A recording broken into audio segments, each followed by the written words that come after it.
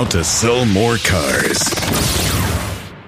Hey, welcome to the How to Sell More Cars Town Hall. I'm here with Kobe Fryer. Kobe's the author here of Get Fryered Up. And I got to tell you, man, first of all, you can see I was going through, I was looking for stuff to talk about, and I dog-eared all the pages I wanted to talk about, and it doesn't do me any good because I dog-eared all the pages. So I'm kind of well, and fortunately, it's all whooped up. The one I want to talk about, I remember, is rule number one.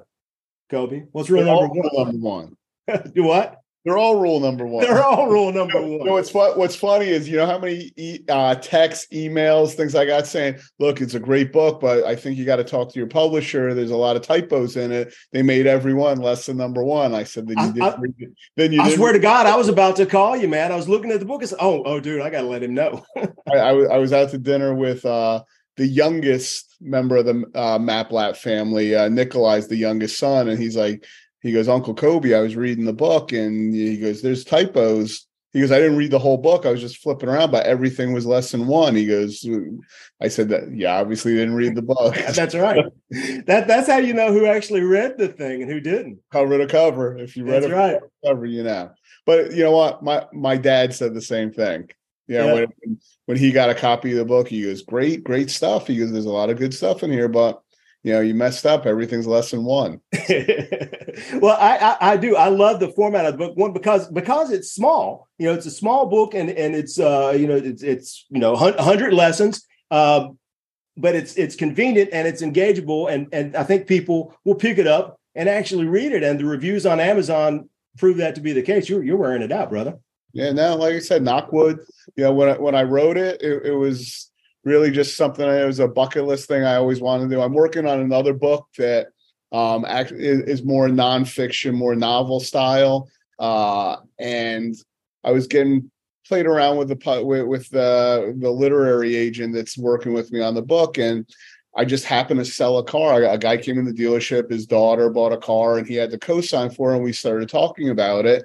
And turned out, lo and behold, this guy's written and published 28 books. So I started talking to him. He goes, why don't you come up with another book? He goes, and learn how to do it yourself. He goes, that's the best way to do it. So this was a practice book. This was like a book out of passion, out of learning, out of trying to figure things out. I've always wanted to. So this was my first book. And I thought my mom and dad would be the only one that bought it. Maybe a few people here and there to, boost my ego a little, but it turned out it's selling great. A lot of dealerships are buying it. A lot of dealerships are buying it for their managers. A lot of the reviews are from, executives and dealer groups, but also a lot of reviews, it's funny, are from all different walks of life: school teachers, basketball coaches, housewives. I'm seeing, I try and contact anybody that's left a review or has contacted me and just talk to them and see how they came about the book. And it's interesting how I wrote it about the car business, but after I wrote it, I said, everything pretty much translates into life. You could be a housewife and everybody has the opportunity to lead. Everybody's leading someone, whether you're leading yourself or you're leading kids or you're leading a group, a team, a sales team. Everybody needs leadership. Well, and the lessons, there was a lot. You talk a lot about the car dealerships. You spent a good long time in the car dealerships, but you've been around the block doing a couple of different things. You're smoking the cigar, so I know you've been in the cigar business. You've owned some entertainment establishments of a couple of different varieties, and you've been around. So tell us. I mean, and the traits are universal. So tell us about the universality of it. So from managing a cigar joint or a dance club to managing a car dealership. Like I said, what I did when I put together the book, I just. I read a lot. In the last year, I think I've read, I'm going to say 60 different books. And those are the books that I actually, lean towards. I lean towards biographies. We just had Greg Southward actually works with me. He's popped in. I see he's on Zoom. What's up, Greg? As you can see, I'm smoking a cigar. Greg's also one of my cigar buddies. Oh, yeah? So I wrote the book just looking at different lessons I learned from different leaders: Ulysses S. Grant, Harry Truman, Teddy Roosevelt, Julius Caesar, Alexander the Great. And what I noticed was all these rules that could be 500 years old, these lessons, translated perfectly into today. And I think as I am involved with a lot of different dealerships, and I come across a lot of different managers.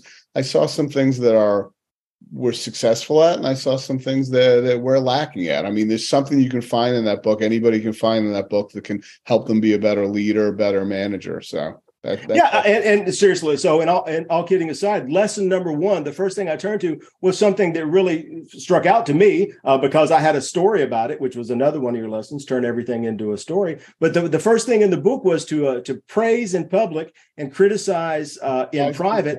And then the second one was kind of which obviously is kind of you want that to happen all the time. But the second one was like a corollary of that, which I'd never seen anyone express, which was only have meetings to train and to plan. If you're going to have a come to Jesus meeting and chew everybody out, do it one at a time. You don't need a come to Jesus meeting with everybody there. If you're going to have a big meeting, it's about a plan. And that's one of the biggest failures I've seen over 35 years in the car business. Right. I mean, I don't know your background inside dealerships, but I mean, that's like the most demotivating thing, to just have a beat up session in a meeting. I mean, there's really nothing that adds to it. You want to beat me up. If I deserve it, I'm going to take accountability for it, but let's do it privately. Yeah. My background, I've been working with dealerships for 30, 40 years and selling advertising and marketing and training. My experience with the meetings is exactly that. They'll call me in for a sales training meeting and they'll spend 30 minutes chewing everybody a new one. And then, oh yeah, here's Terry. He's going to teach us about how to create happy customers through your social media. Where do you go with that? No, I know. And it always starts with one sentence. I don't mean to be negative, but... And again, that's one of my little inside jokes, but go ahead. So, and a lot of it, again, applies to everything. And one thing that I really like, I've been around the car business a long time. You're the only manager in a car dealership, former principal of a dealership that I've ever really say, hey, why don't you go out the car and take a nap? I mean, you stress the mental balance, the well-being, and the physical and emotional balance, and through several of the rules. Well, again, let's face it. The car business is a grind. We feel it's the most important thing at the most important time, everything. But at the end of the day, it really isn't. And if you don't have your mind fresh and your mindset right, and you feel good about it, just like in any business. You just have to be positive. I mean, it comes down to positivity and feeling good about what you do. And in the car business, for some reason, we centralize it. We I can't even talk right now. That's a good one. It, and we think it's us, but it's really everybody. So, I do say it's really important because, listen, we're there long hours. We're with people that, if we weren't working together, chances are we wouldn't be friends. We wouldn't be together. We're eating together. We're walking together. We're, going to battle, for lack of a better word, together. And you need to get away. You need to have your physical well-being. You need to work those hours. And as I get older, I feel it more and more. You have to be in shape. You have to eat right. You have to get your rest time. You have to have your alone time. And you know what? And I'm going to get a little wordy now, because what I've noticed is post-COVID. In fact, I did a post about it recently where post-COVID, when it first ended, it was like the year of compassion, I call it. People were grateful. People were compassionate towards others. This year has become the year of audacity, and it's become even more entitled, and people are more and more aggressive and more aggressive. So you need that break time. You need to get away, or else it'll drive you crazy. Yeah. And well, you bring up COVID, which was you talked to a couple of the rules about managing change. And one of my favorite sayings, Mike Tyson, everybody's got a plan until they get punched in the mouth. And yep. you said don't set your plans in concrete, because you don't know what you don't know. And there's something coming around the corner that you don't know about. And the car business, there's something new coming around the corner every day, it seems like, for the last who knows how long. So I mean, on the ground, how is the change looking at the dealerships now? And kind of what do you see? How do you keep everybody on their toes? Well, now, So let me back up a little. When I wrote this book, I was still director for the dealerships. Right now, I'm in a sales position at the dealerships. Okay.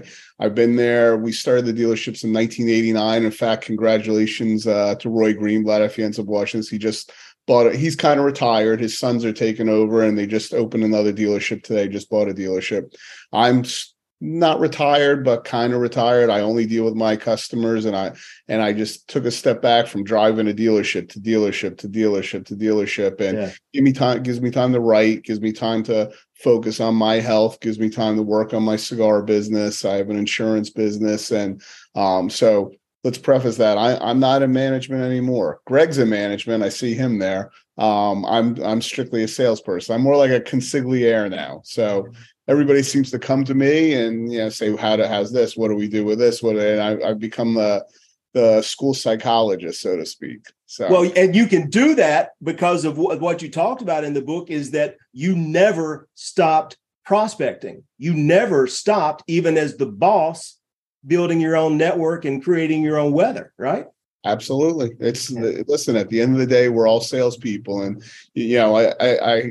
it was a great conversation. I don't know. It was probably, I'd say 25, maybe 30 years ago. I saw an interview with Jerry Jones from the Dallas Cowboys. Not a fan of the Cowboys by any stretch of the imagination. Go Giants, go Giants. No offense to the Titans. But, Jerry Jones is a dynamic man. And he told the story of how he came about the Cowboys. 10 years before he bought the Cowboys, he went to take his kids to a football game. I think the interview's still on YouTube, but it was a 60 minutes interview. He went to take his kids to Dallas Cowboys game, went to pay with his credit card, and at the ticket office, they cut his credit card, said, go pay your bills, and embarrassed him in front of his kids. He vowed that day to buy the Dallas Cowboys. He was an insurance salesman, as we all know, and he worked his butt off. He ended up buying the Dallas Cowboys. That's interesting, but what was more interesting about it is he's probably the most valuable franchise in all of sports at this point. The guy's a genius. I don't know if you know or not. He also owns the rights to every suite in every NFL stadium. He's in charge. He has a piece of every suite in every stadium in the United States. I didn't know that. The interview, he developed super boxes. But anyway, the interview said, well, what happens if you lose it all tomorrow? And he said, you know what? I've got my smile and I've got my ability to sell, and I'll grab my briefcase and I'll go back on the road and start selling again. So in a roundabout way, that's kind of what I did. I can always sell. No matter what you take away from me, I'll always have that ability. That's a skill, and I hone the skill and I practice it. And, I think more managers in the car business need to do that. Just as times change, as things change, you have to be able to sell. You have to be able to roll up your sleeves. You have to be able to have a conversation. It's easy to sit behind a desk and say, go tell a customer this, go tell a customer this, but can you do it? Yeah. Well, and I think that confidence that you have from knowing what your abilities are, I think that's the ugly underbelly of something that's in the car business, the lack of it, and that's the hustle culture that everybody's got to work bell to bell, and it's 60 hours, and you got to call 100 people a day, and everybody's got to do just the entire over the top culture is because everyone wants it right now, and I'm not sure they're confident that they can get it in the future. So it's got to be right now. Well, again, that's another thing through life. You develop patience. I'm friendly with Frank Cronetti. I don't know if you're familiar with him. I've interviewed Frank. Yeah. Okay. So again, over time, he was patient. He built his business over time. He kept instead of being transactional, which the car business, let's face it, is a very transactional business, especially now during COVID times where we're charging over sticker for cars and things like that. It all goes back to relationships. When things change and you can't be transactional anymore, a lot of dealers, I feel, are going to be left like, oh shit, what do we do now? We destroyed all our relationships. And that's one thing I'm very proud of, and we're very proud of. We've held on to relationships. Well, that's it, because eventually it's going to come down to if it's just a transaction, there's going to be a robot that can do the transaction, and you ain't needed for that. But if you're a person who wants to be in the business, you better connect with some people. Absolutely. Yeah. So let's talk about the people. A good one of the themes in the book specifically was the onboarding and hiring and training of people in the car business, or lack thereof. Right. And then the kind of the convoluted way that we pick managers, and everything kind of just rolls uphill. So tell us how that's going on and how we can change it. Well, again, just, I look at sports, just because you're a great player doesn't make you a good manager. And you could be a very average player, but you're a good coach. I think in the car business, what we need to do is look at who our leaders are. And it doesn't necessarily have to be a guy that was a 20 car a month salesman. The car business, as long as I can remember, back in the 60s, I wasn't in it, but my grandfather, my father was. And, it was always the guys that got promoted were your best salespeople. So you take your best salespeople off the floor and make them managers. And maybe they weren't good. They weren't comfortable leaders. They didn't hone their leadership skills. They, as far as I'm concerned, a great salesperson, a really great salesperson, for lack of a better term, is selfish. They worry about themselves. They're good at relationships. They're good at building rapport and bringing people in to see them. Well, how does that translate into leading a team? So it comes back to training, and just train and train and train. Just like, again, go back to a sports analogy. The car business, what we do is we take somebody and we throw them out at game time. Every day's game time. Go handle that customer. Baptism by fire. Go handle that customer. Oh, this is what you did wrong. This is what you did wrong. This is what you did wrong. Well, we have all this time to practice. We have all day to practice. We should be practicing, because when you're in front of a customer, that's game time. I don't want you practicing on my customers. Yeah. I want you executing.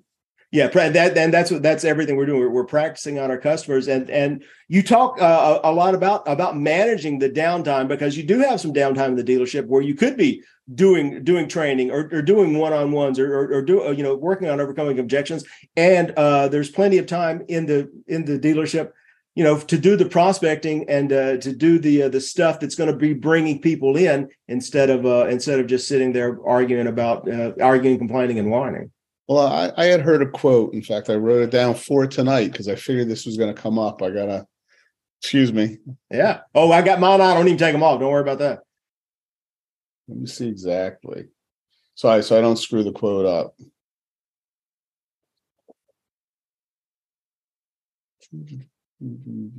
Work is not about the hours you put in. It's about what you put in those hours. Yeah.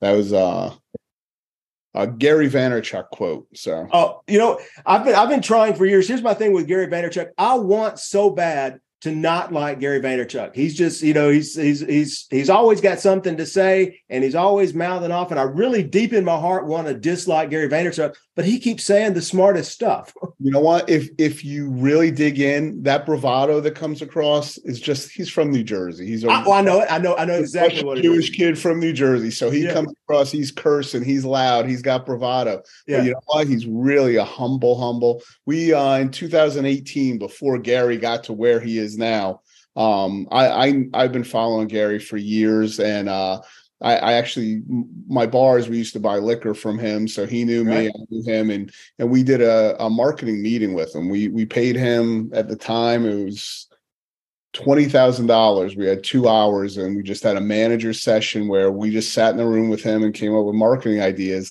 And the guy is everything he said he is. Yeah. Everything he says he is. And he's super humble, but he's super passionate. And the passion comes across as bravado. And I love the guy. I mean, and Gary's of our age, and he's a big believer. And right now that all these 50-year-olds, that's one of the things that's powered me. All these 50-year-olds sitting around thinking that they're about done. Baby, it's time to just get started. No, Terry, we're about done. Yeah, I'm not even close to done. I promise you that. Greg, we got a little time here. Greg, you have something you want to add? Something you'd like to ask? No, I'm just enjoying the conversation. It's very good input, and I'm agreeing with everything you guys are saying. I think there's some of the stuff, we have to deal with the basics, but we also have to realize that the times are changing, and we have to change with the times. So we have to be acclimated to what's going on in our environment. And sometimes I think, some of the old heads, they don't have the ability to get acclimated. and some of the new people don't have the ability to get to the basics. So I think there just needs to be that collaboration of the two, of the basics and acclimation, especially in this business. And I guess for any business, because every business is changing, because the atmosphere and retail changes daily. We used to teach stuff, generationally in this business. And now we have to teach stuff almost weekly, daily, monthly, because things change so quickly now. And Kobe and I talk about that an awful lot. And we talk about how we did things in the past and what we can take from that and alter it and make it useful for today without really being that old head, for the lack of better terms. But no, I'll just sit back and watch. I'm enjoying it. Thank you. Well, thank you, Kobe. We'll go with that. Let's jump in the Wayback Machine. And I got in the car business in the late '80s, writing radio ads. My first radio ad I ever wrote was for a Pontiac store. I think you started selling cars about that same time. What did we know then that we don't know now? That's a great question. Do you have an answer for that? I do actually. I do. I think what we knew then was the value of our network, because every store I ever walked in then, the leading salespeople had a big green recipe box on their desk full of index cards with their people on it. You mean a Rolodex? Well, we were I was in Mississippi. Couldn't nobody spell Rolodex. Put in grandma's recipe card box, that green metal file box right there. Composition book. Yeah. Uh-huh. Yeah. Yeah. So I think, and that's what those people were on. They were fishing from that. It was just written on a card, and they had their birthday written on it, and they had when they were in for oil change, and they knew where their bread was buttered. I'm not sure everybody does now. So again, to give you another Gary Vaynerchukism, Gary V-ism, he says, yesterday's work ethic with today's technology. So, if you took that work ethic you had filling out your Rolodex or filling out that little composition book or recipe book, now we have all the power exactly right here. We have everything known to mankind over the last 10,000 years. I can talk into my phone and get you the answer. Yeah. Immediately. The sum of all human knowledge exists in the palm of our hands, in addition to 24-hour access to every single customer, who's on their phone 6-7 hours a day doing this, and you can be talking to them anytime you want. It's probably the greatest time for any business, but especially the car business, because here's an opportunity to stay connected. People, there's all these companies coming out there trying to, for lack of a better term, robotize the car business, and right. They say the younger generation doesn't want that experience, but you know what? The human touch will never, ever, ever go away. Yeah, the human touch, sponsoring that little league team, seeing the people out in town, going to church, going whatever your religious faith, the synagogue, the mosque, whatever your religion is, but being connected to people. That's what's going to help you survive in the car business. Transactions are exactly what they are. They're transactions, and you don't build loyalty by doing transactions. Yeah. Let's talk about community, because your book, again, Get Fired Up, available on Amazon. 100 lessons and 100 of the greatest leadership lessons, and they're not all about the car dealership. They all apply to the car business, but they apply to a lot of different things. But part of what you're writing it is you're doing it in conjunction with the community, raising funds for someone there locally. I'll tell you what, that's a passion of mine. I'm involved with quite a few charities. I'm on the board of a few different charities, but I love the Atlantic City Boys and Girls Club. Atlantic City has, I think, a 90% poverty rate. These kids really don't stand a chance. So they have places like the Boys and Girls Club to go, where they're taught life's lessons. They're taught how to survive. They're taught survival skills.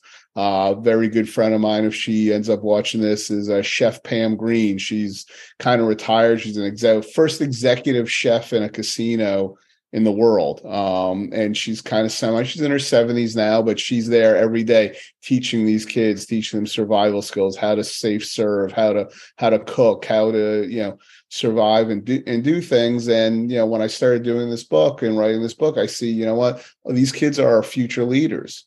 What better to donate? I wasn't doing the book for profit. Like I said, I was really doing this book more for practice.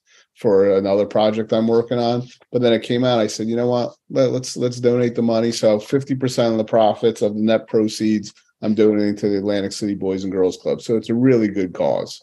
I mean, and I think one thing is you've got these young kids, and you're in a couple different businesses. But the car business is just dripping with opportunity for these 17, 8-year-old kids coming out of school.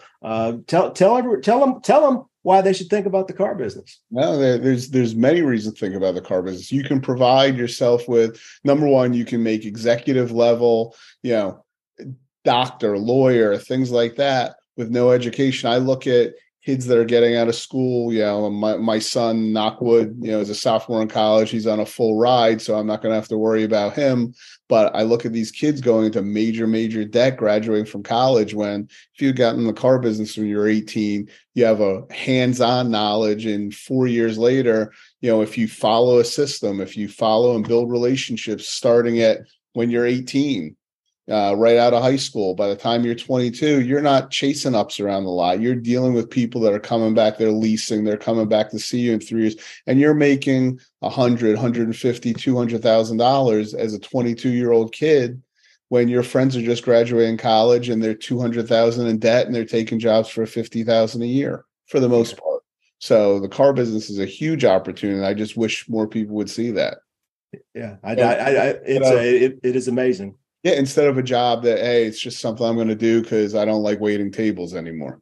Yeah, and that's which is what we're getting now. Yeah, and I've talked to so many people who they got into I've talked to people making hundreds of thousands of dollars per year, and they got into the car business, waiting tables and said, hey, we'll do this. We're kind of between gigs. Maybe I'll do this until my taxes come in and I'll do something better. So yeah, I'll see if it works. Yeah.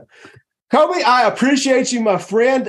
Thank you so much. I'm going to give you the last word. What's the last thing people need to know? Get Friared Up on Amazon, or you can contact me through Facebook, LinkedIn, Instagram, TikTok. I'm everywhere. Ask me questions, challenge me on anything, have a conversation. Like I said, build a relationship and buy my book. It's cheap. It's $9.95. Remember, half the profits go to the Atlantic City Boys and Girls Club. So you're doing it's a good thing that you're buying it. It's a great cause. There's no bullshit in this book. It's straight. It's to the point. It's small for a reason. So you can stick it in your pocket and refer to it. I did that for a very particular reason because I didn't want to just throw a bunch of words together. A lot of these guys put books out and they're just word after word after word. I made it as real and quick and to the point as possible. No fluff. And, like I said, I go back and read it and I go, hey, you know what? I'm pretty smart. That's myself, But give it if you buy the book and you don't like it, contact me. I'll be more than happy to give you your money back. I'm not sure that you'll take something away from it. Yeah, dude, if you can't get your money's worth out of this $9 book, the $9 ain't going to save you. So there's plenty in there. Are you saying I should raise my prices? I'm saying your prices are fine, and if there's any problem, it ain't on you. That's what I'm saying. Terry, I appreciate it. Sorry we didn't hook up last week. I'm sure we would have had a much bigger audience. Hopefully this goes out and goes viral and you have me back and we can do something. This was fun.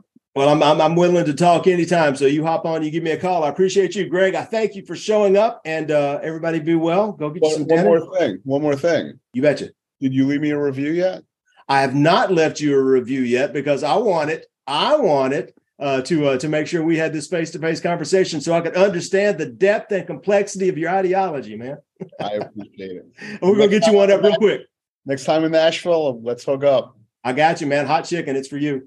I appreciate it. Take care. Right, be good, everyone. See you next time. Yeah. All right. Take care.